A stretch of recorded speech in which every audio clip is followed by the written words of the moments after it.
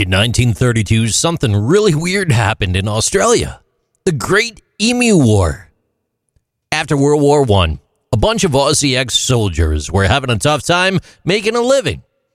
The government stepped in with the solution. Free land for farming. Sounds pretty good, right? But here was a twist. The land was already home to a ton of emus. So picture this, Western Australia, a huge chunk of land with promise and a load of these big, flightless birds causing nothing but trouble.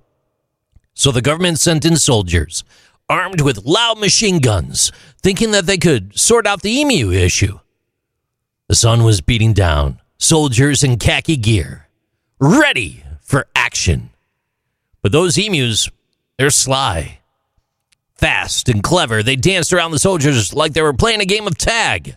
Guns went off, dust flew, and it turned into a crazy scene. Humans trying to outsmart birds.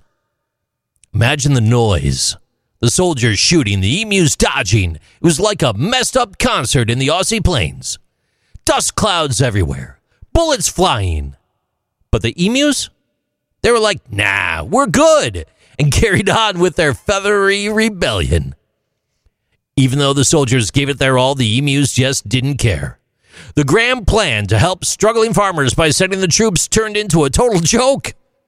The government threw in the towel. They pulled the soldiers out, and the emus won the war. They then ruled the roost. The soldiers, tired and defeated, they went back home. And the emus, they strutted around like kings, having won a war that should never have even happened. So, now, when Aussies talk about the Great Emu War, it's with a mix of head-scratching and a little bit of laughter. It's a wild chapter in history where people and emus had a showdown in the vast Aussie outback, and surprise, the birds won.